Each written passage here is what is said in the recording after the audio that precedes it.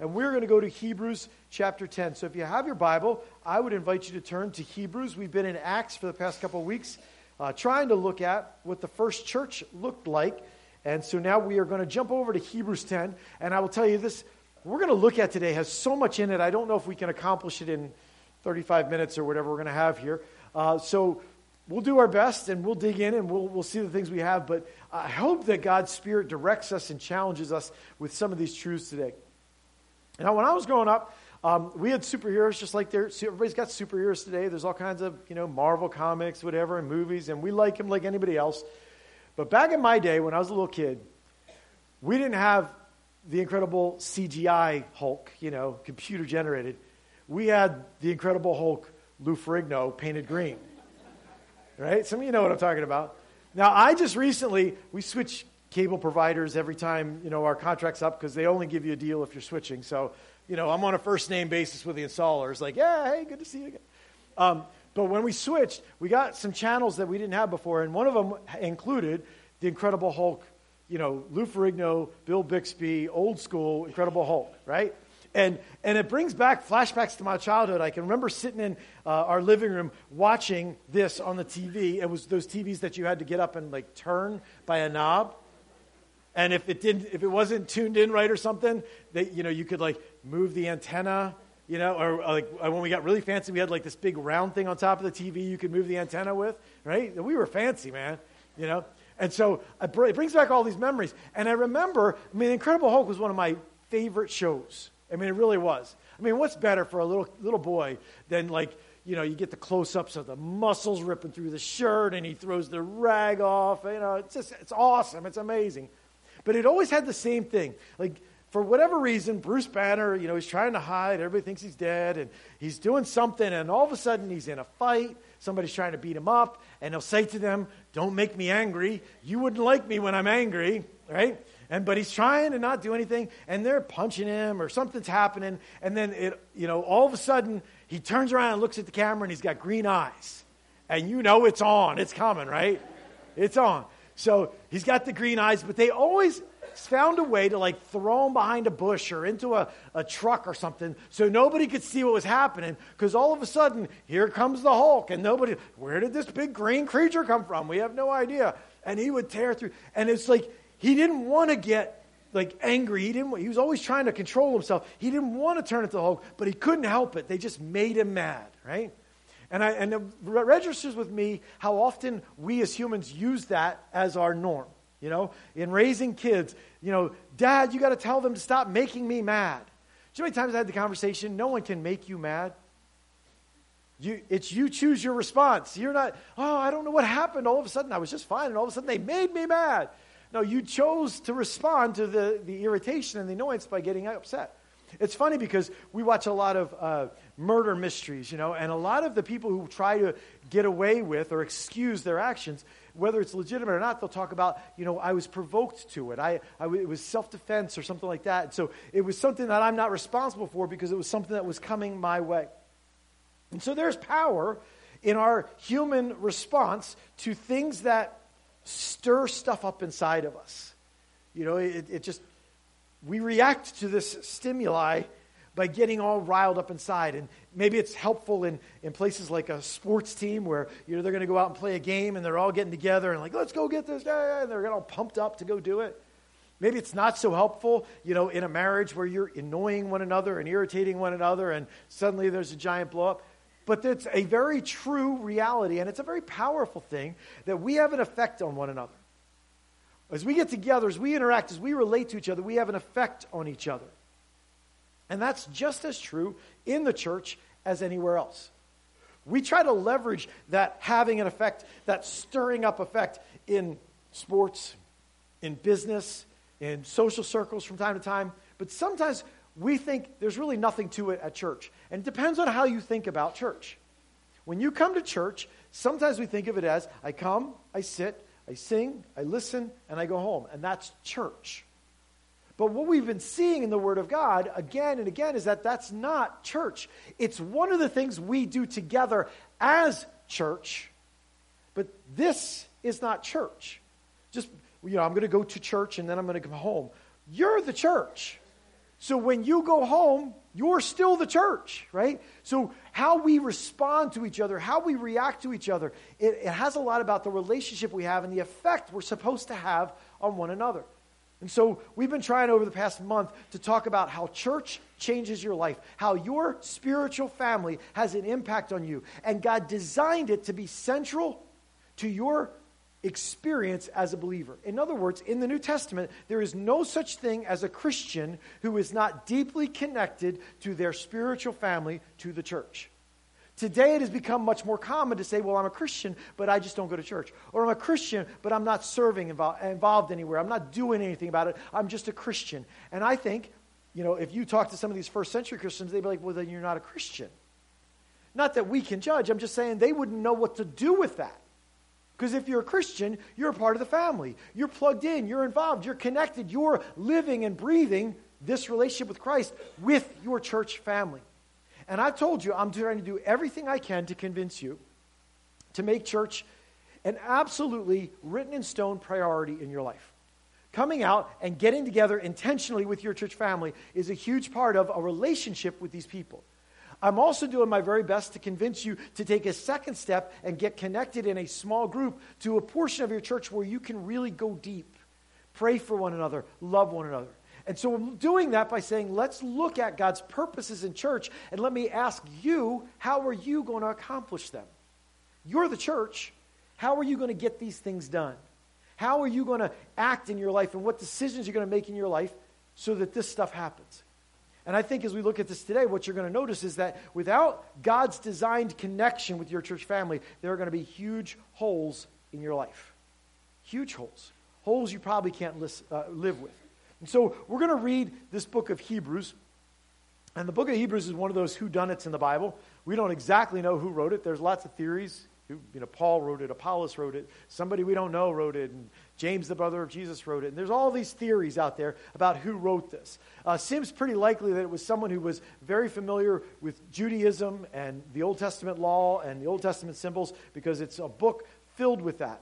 And it's written to the Hebrews, which is the Jewish believers. Hebrews, Jewish believers. And so there's a bunch of people out there who were God's people, a part of Israel, and then they came to Christ, and they had this, God gave us the law of Moses, and now we believe in Jesus. What do we do with that? How do we fit those two together? We got these Old Testament sacrifices and this Old Testament way of worshiping, and so the writer of Hebrews takes all that Old Testament stuff, or a lot of that Old Testament stuff, and connects it to Jesus.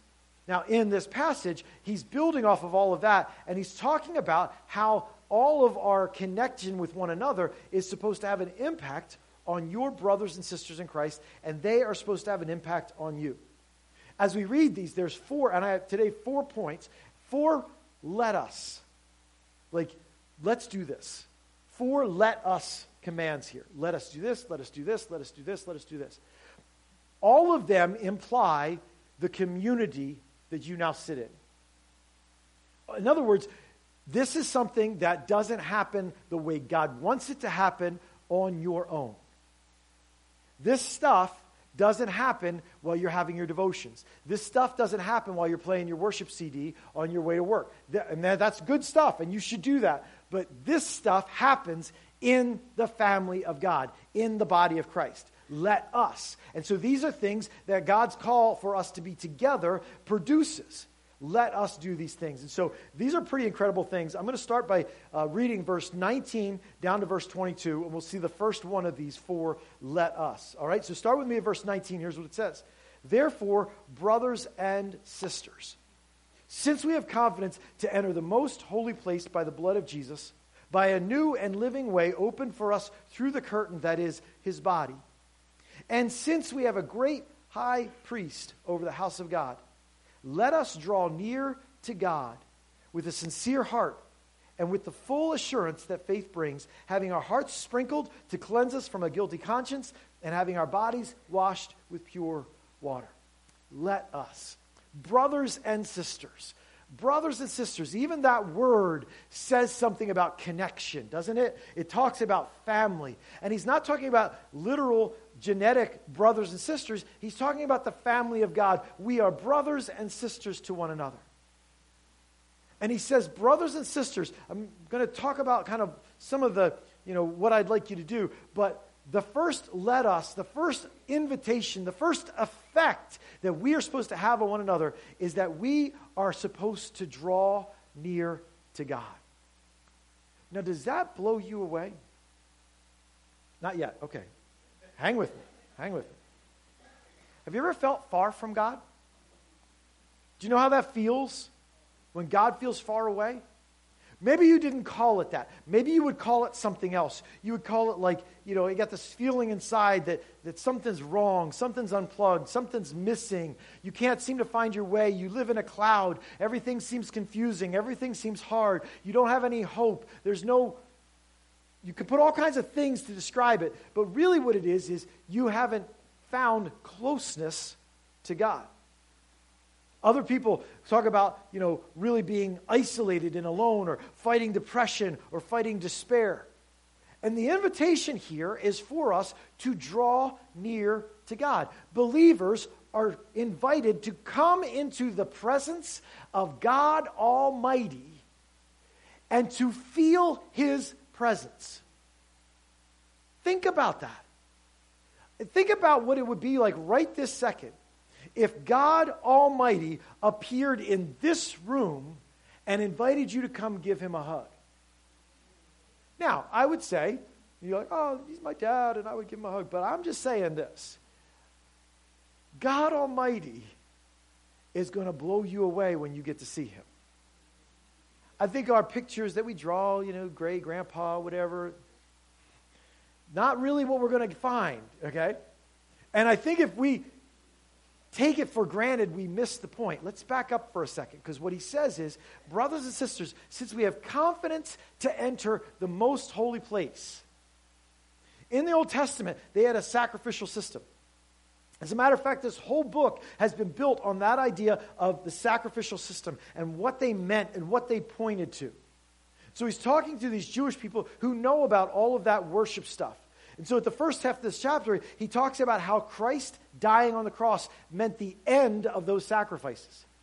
There's no more need. You don't bring a sheep and you don't bring a bird with you when you come on Sunday morning. Aren't you glad? The place would smell really nice if we had to bring birds and sheep and animals and stuff.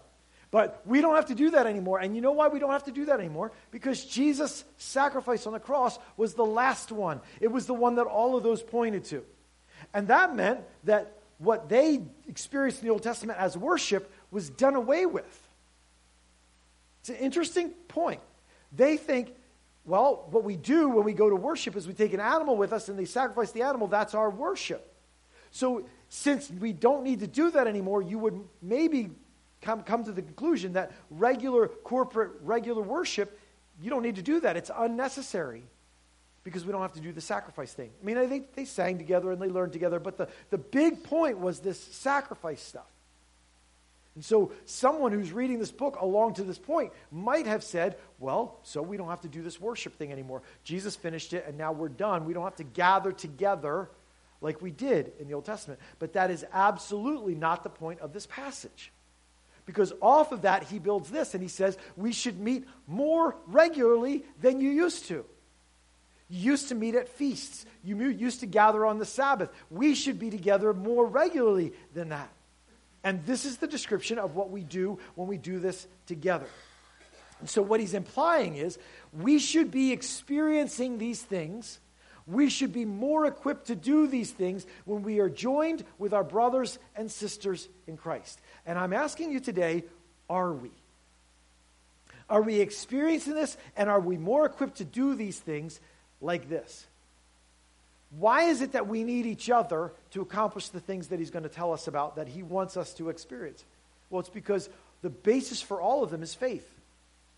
We are not witnesses like they were to the sacrifice. They would bring their sacrifice. They would watch it be sacrificed. They knew that they had sacrificed. We don't see the sacrifice anymore. It was done long ago. So we are reminded by faith about what our sacrifice is, and we are reminded by the presence of one another and by the work that God is doing in one another. But here's the really cool part.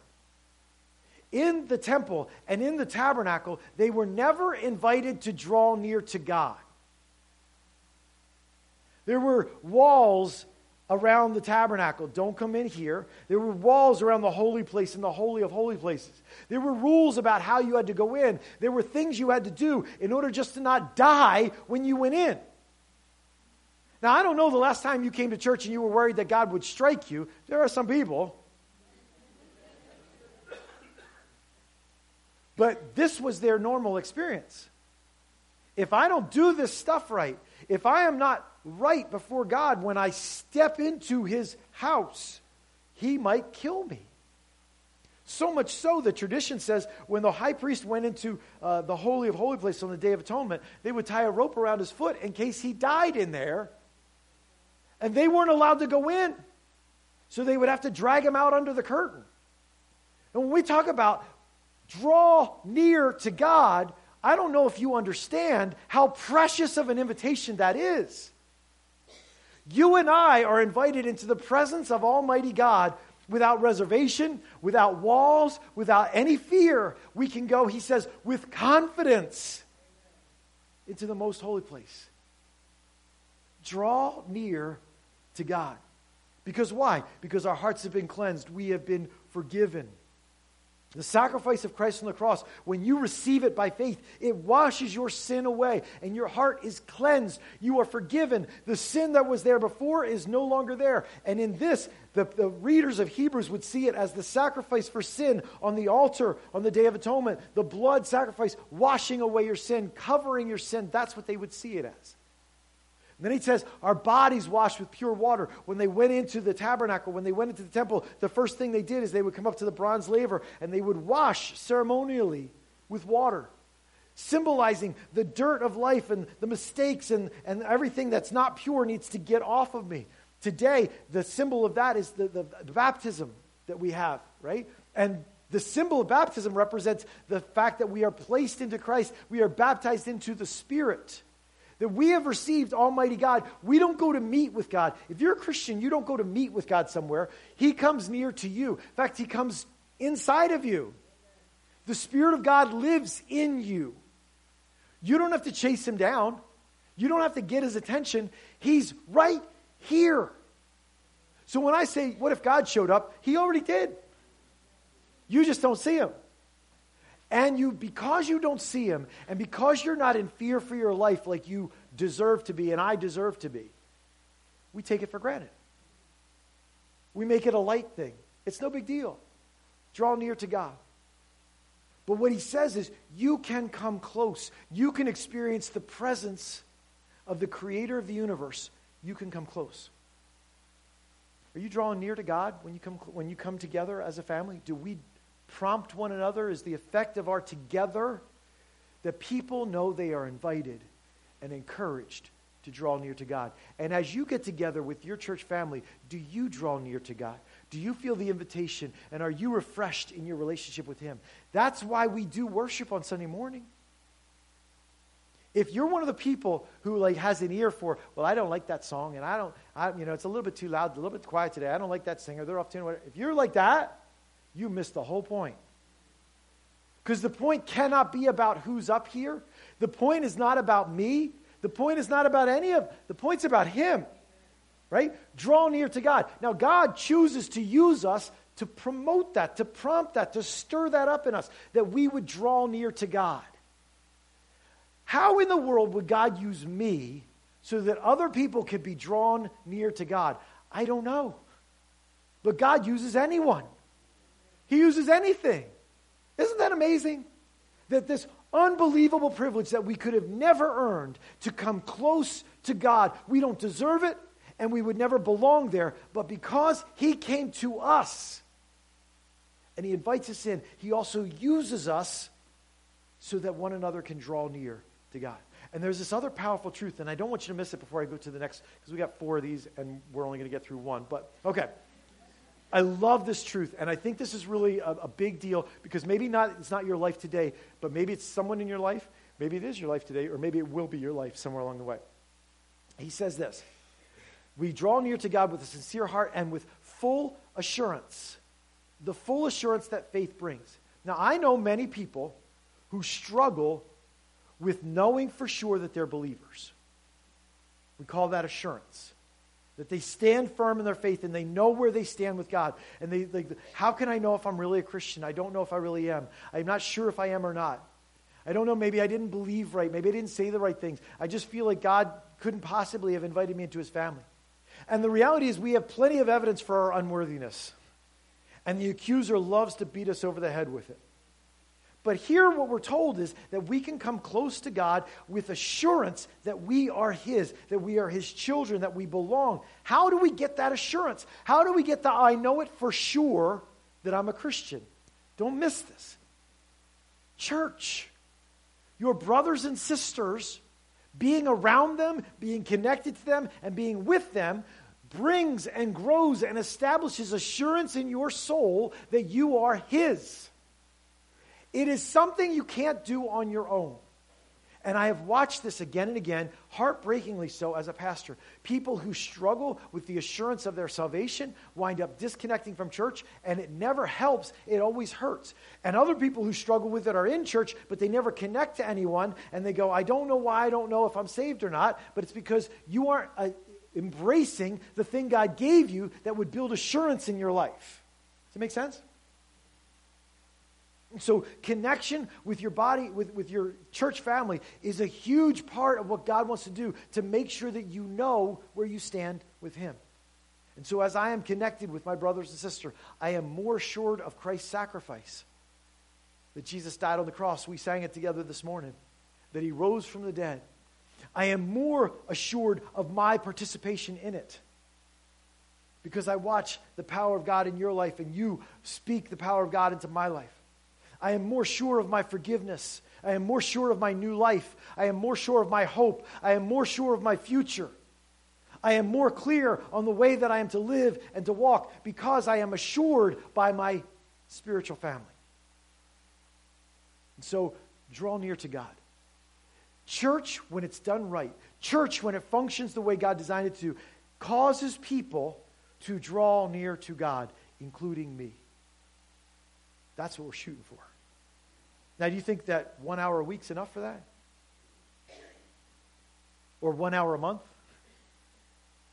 See, what we do and where we spend our time really, really matters. Let's take a look at the other three. Verse 23, there's another one of these, let us. It says this, let us hold unswervingly to the hope we profess, for he who promised is faithful. Man, I hope you understand, he who promised is faithful. He is faithful. You can trust him. You can rest in him. You can know for sure that what he said he will do, he will do. So it says, let us hold unswervingly to hope. Now, in my life, and probably in many of yours, I have realized that hope is a hard thing to hold on to. Hope is tough in dark moments. On any given day, on any given week, you can find it really difficult to be filled up with hope. I mean, sometimes it feels like you're going to feel this hurt forever. Sometimes it feels like there's no way that this can all work out to some kind of good future. There's just no way. I can't do it. There's no path from here to a good future. Sometimes it's hard to believe or hard to hope that I really matter, that I'm really important, that if I put my mess in God's hands, he can somehow turn it into something eternally amazing. Sometimes it just doesn't feel like that. There's just no way for me to get a grip on hope. And every day we walk out into this world and things that happen in our daily life pulls at our hope. It makes it easy for us to think no one appreciates us, that what I'm doing doesn't really matter. It won't make any difference. That other people will always get a better deal than I'm getting. Moments in life of pain, sorrow, breaking can be so overwhelming that it can truly feel like you will never get better and you're going to have to suffer for the rest of your life. You'll never find your way back to being whole again. Sometimes it's really hard to hold on to hope, isn't it? And then we get these false hopes offered to us. You need hope, and so these things rush in that kind of seem like an answer, and they kind of make things better even for a little bit. But here's the reality. They can't hold the weight of the expectation and the need of your life. And so you pour your hope into them, and you chase them, but they just fall apart again and again. And you're like, well, you can't fall apart. You're my hope. You're the reason that I believe life can be okay and life can be enjoyable and I can smile. I have to have you. People who lose hope in the family of God find some way to believe in other groups of people that don't help them draw near to God, but they believe they can belong there. And so they find this false hope in people who aren't doing what real hope calls us to.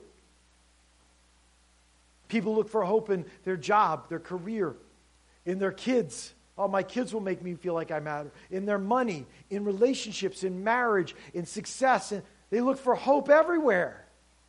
But we hold unswervingly to hope where and how? In the family of God. Because we have real hope. Not hope that will fall through. Hope that no matter what it looks like today will always play out exactly as our God says it will. Because he who promised is faithful. And so we hold unswervingly to hope together. Some days my grip is weak and you make my hand hold tighter. Someday your grip is weak and I make your hand hold tighter. Sometimes you lose your grip and I grab onto you. Sometimes you grab onto me. We hold unswervingly to hope together. It is one of the ministries we are called to. It means we are engaged well enough to know when life is hard and when someone needs help holding on. Unswervingly. And the word unswervingly there means unmovable. Actually, in the original language, hold and unswervingly are two words, and both of them have this idea of being grounded and unshakable and unmovable. Both are connected to the concept or the picture of a ship anchored or tied at a dock against a current or a wind. That something would want to move that ship from where you have it, but you have a way of keeping it there. Okay? Very descriptive, because life has a way of trying to move you from hope and move you into despair and move you into false answers for your life. But what it says here is your church family, your connection to your brothers and sisters will hold you still in hope. If we live hopeless, maybe our connection to our church is the issue. There is nothing stopping us from choosing to hold on to hope unswervingly together. But sometimes we excuse ourselves. Well, I'm too busy. I don't have time. That's just not my personality. Connection to your church family is how God designed for us to hold unswervingly to hope. And so your ability to hold on to hope is directly tied to the strength and health of your connection to your brothers and sisters in your church family. Church, when it's done right, church, when it's healthy, helps people to hold on to hope. Even when all the currents and all the winds and all the pressure are trying to push you away from hope, church helps people believe and hold on. Third one, verse 24. Verse 24 says this, another let us. It says, and let us consider how we may spur one another on toward love and good deeds. To spur one another on. Together doesn't just hold us still. Together pushes us on. It stirs us to action. It motivates us. It moves us. The word spur on, in some translations, it is the word to provoke. It's a great word, to provoke. You ever been provoked? And that's exactly what it means. It's this idea of a constant prodding until there's almost no choice but to respond. You have a picture in your head right now, don't you? Someone who has provoked you, and they just poked at you and poked at you and poked at you until you were like, what? What's wrong with you?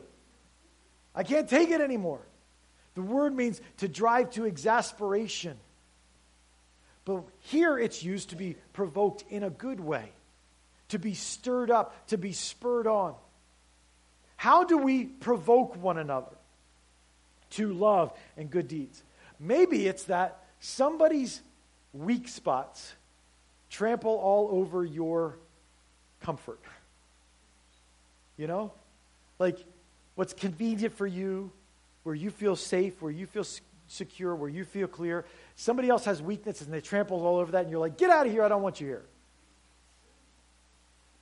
Because we're connected. Some of the way that you are provoked to love and good works, it means that you have this stimuli coming at you to the place where you have to respond. And what he's saying is, in a church family, we are more and more stirred up to respond so that we will respond rightly to that instead of wrongly to that. So maybe that person who's annoying you, that you wish you could just cut out, maybe that person that's hurting you, so you wish you could just be done with them, maybe what God is saying is, I'm trying to stir you up with them so that you'll start living in faith. You'll start living what you believe. You'll start living that like what this says is actually true. Maybe your spouse is your provoker. Maybe. Question is, what are you going to do about that? Because are you going to go closer to them or further from them? Are you going to be a teammate with them or an opponent of them? See, God brings that stuff into our lives, and we're like, could you just get this out of my life? I don't like it. It's inconvenient, and it's bothering me. Could you just remove it? And God says, I'm not removing it. That's the only way you're going to grow. That's the only way you're going to learn. That's the only way you're going to decide how you're going to respond. Maybe the reason you still feel provoked is because you haven't decided to respond in a way that's growing and going forward yet. And so you've never resolved it. And God's not going to take it away until you resolve it the reason He brought it into your life. People who sit on the sidelines in church, a lot of times, we get up here and we talk about this need and that need and this event, and the Spirit is provoking you, and you keep shutting it down and shutting it down. And He keeps trying to draw you in. Come on, respond. Like, when do I just not have to pay attention anymore? I guess I just won't go to church anymore. But that's the response to provocation, but it's not the right response. Sometimes those things that irritate us are there so that we get up and do something different. We do something right. We do something the way we're supposed to be. So we provoke one another. Another way we stir one another up is through the passion, through what moves us, what gets us, what excites us. So if I get up here on Sunday morning and I talked and I said, well, today we're going to look at Hebrews. We're going to read some things in Hebrews. You know, some of you are already nodding off right now. But I get up and I talk aloud. And there's something about when I'm excited about this, it has a different effect on as you're listening to it.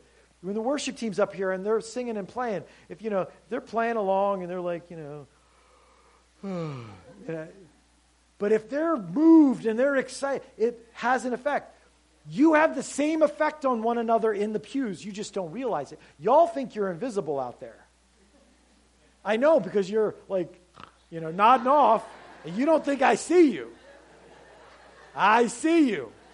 I have a list of names at the end of every service. But it's an enticing idea to think that you're invisible because you sit on the floor. But you're not. You have an effect. And I'm not saying everybody's looking around, what's everybody doing? But there's an effect, and you know it in your soul. There's an effect on if a whole church is kind of dead, like, well, that's a nice song, whatever. Or if the whole church is pouring out praise, there's an effect. Because passion is contagious. Passion stirs people up. Passion is what moves us. And you have the opportunity to act in passion. And by that, provoke one another. To press us forward, to stir our souls. You have that opportunity. Don't take that lightly, church, because church, when it's done right, spurs us on. And it spurs us on to love and good deeds. Man, we come back again and again to this earmark of being a believer. Love. By this will all men know you're my disciples if you love one another. Love for one another. And good deeds is probably talking about the action of love. And so love, by its very definition, means you can't be isolated and alone. You have to be connected. You can't love in a vacuum. You have to love someone. So you have to be connected to them. And good deeds is how I live that out. I've been spurred on to do what is good, what is kind, what is sacrificial, what is caring for you. Connection.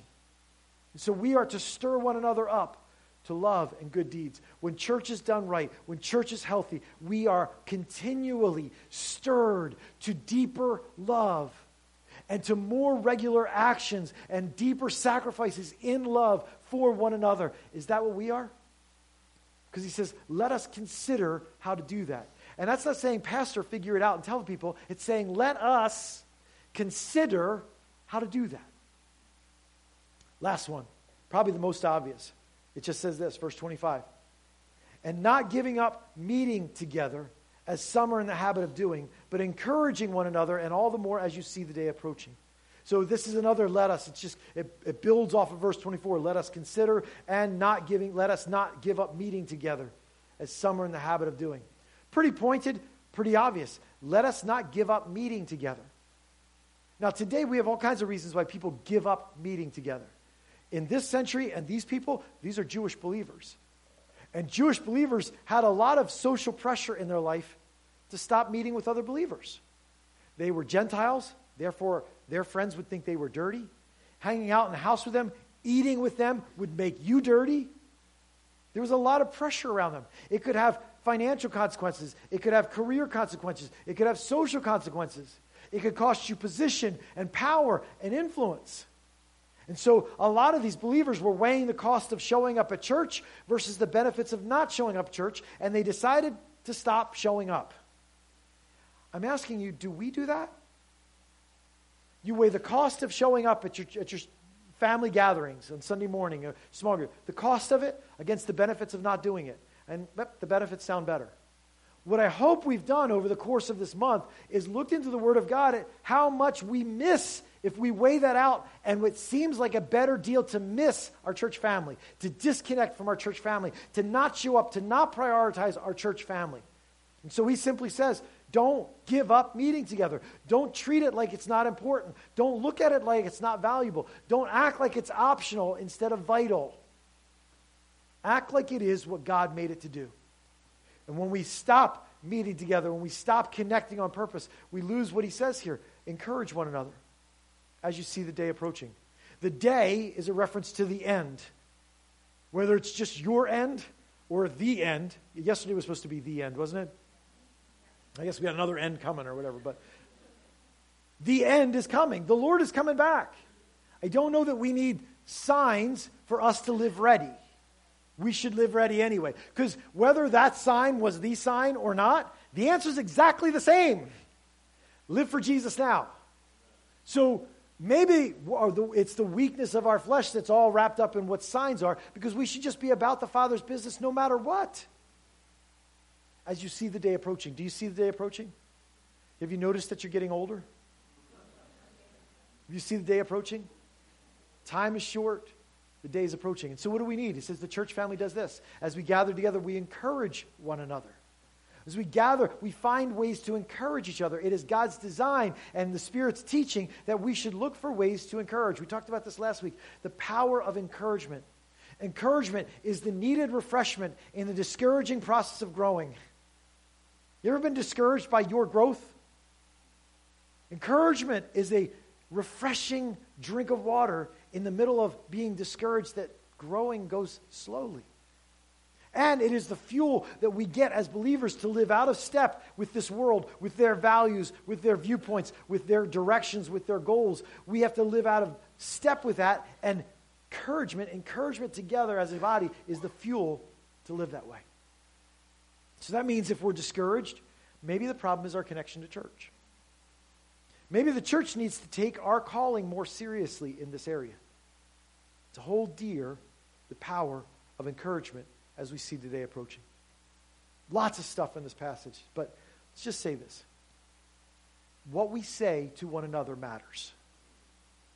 All of these things, spurring one another on to love and good works, and holding unswervingly to hope, and drawing near to God, and even showing up and encouraging each other, they all are connected to how we interact with each other in words. What you're saying to one another. I'm asking you today, has our church continued to have the effect of drawing you close to God? Are we having the effect together of drawing others near to God? How strong is your grip on hope?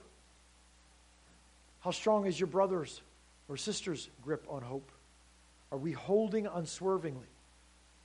Have you grown this year in love and good deeds because you're a part of the church family?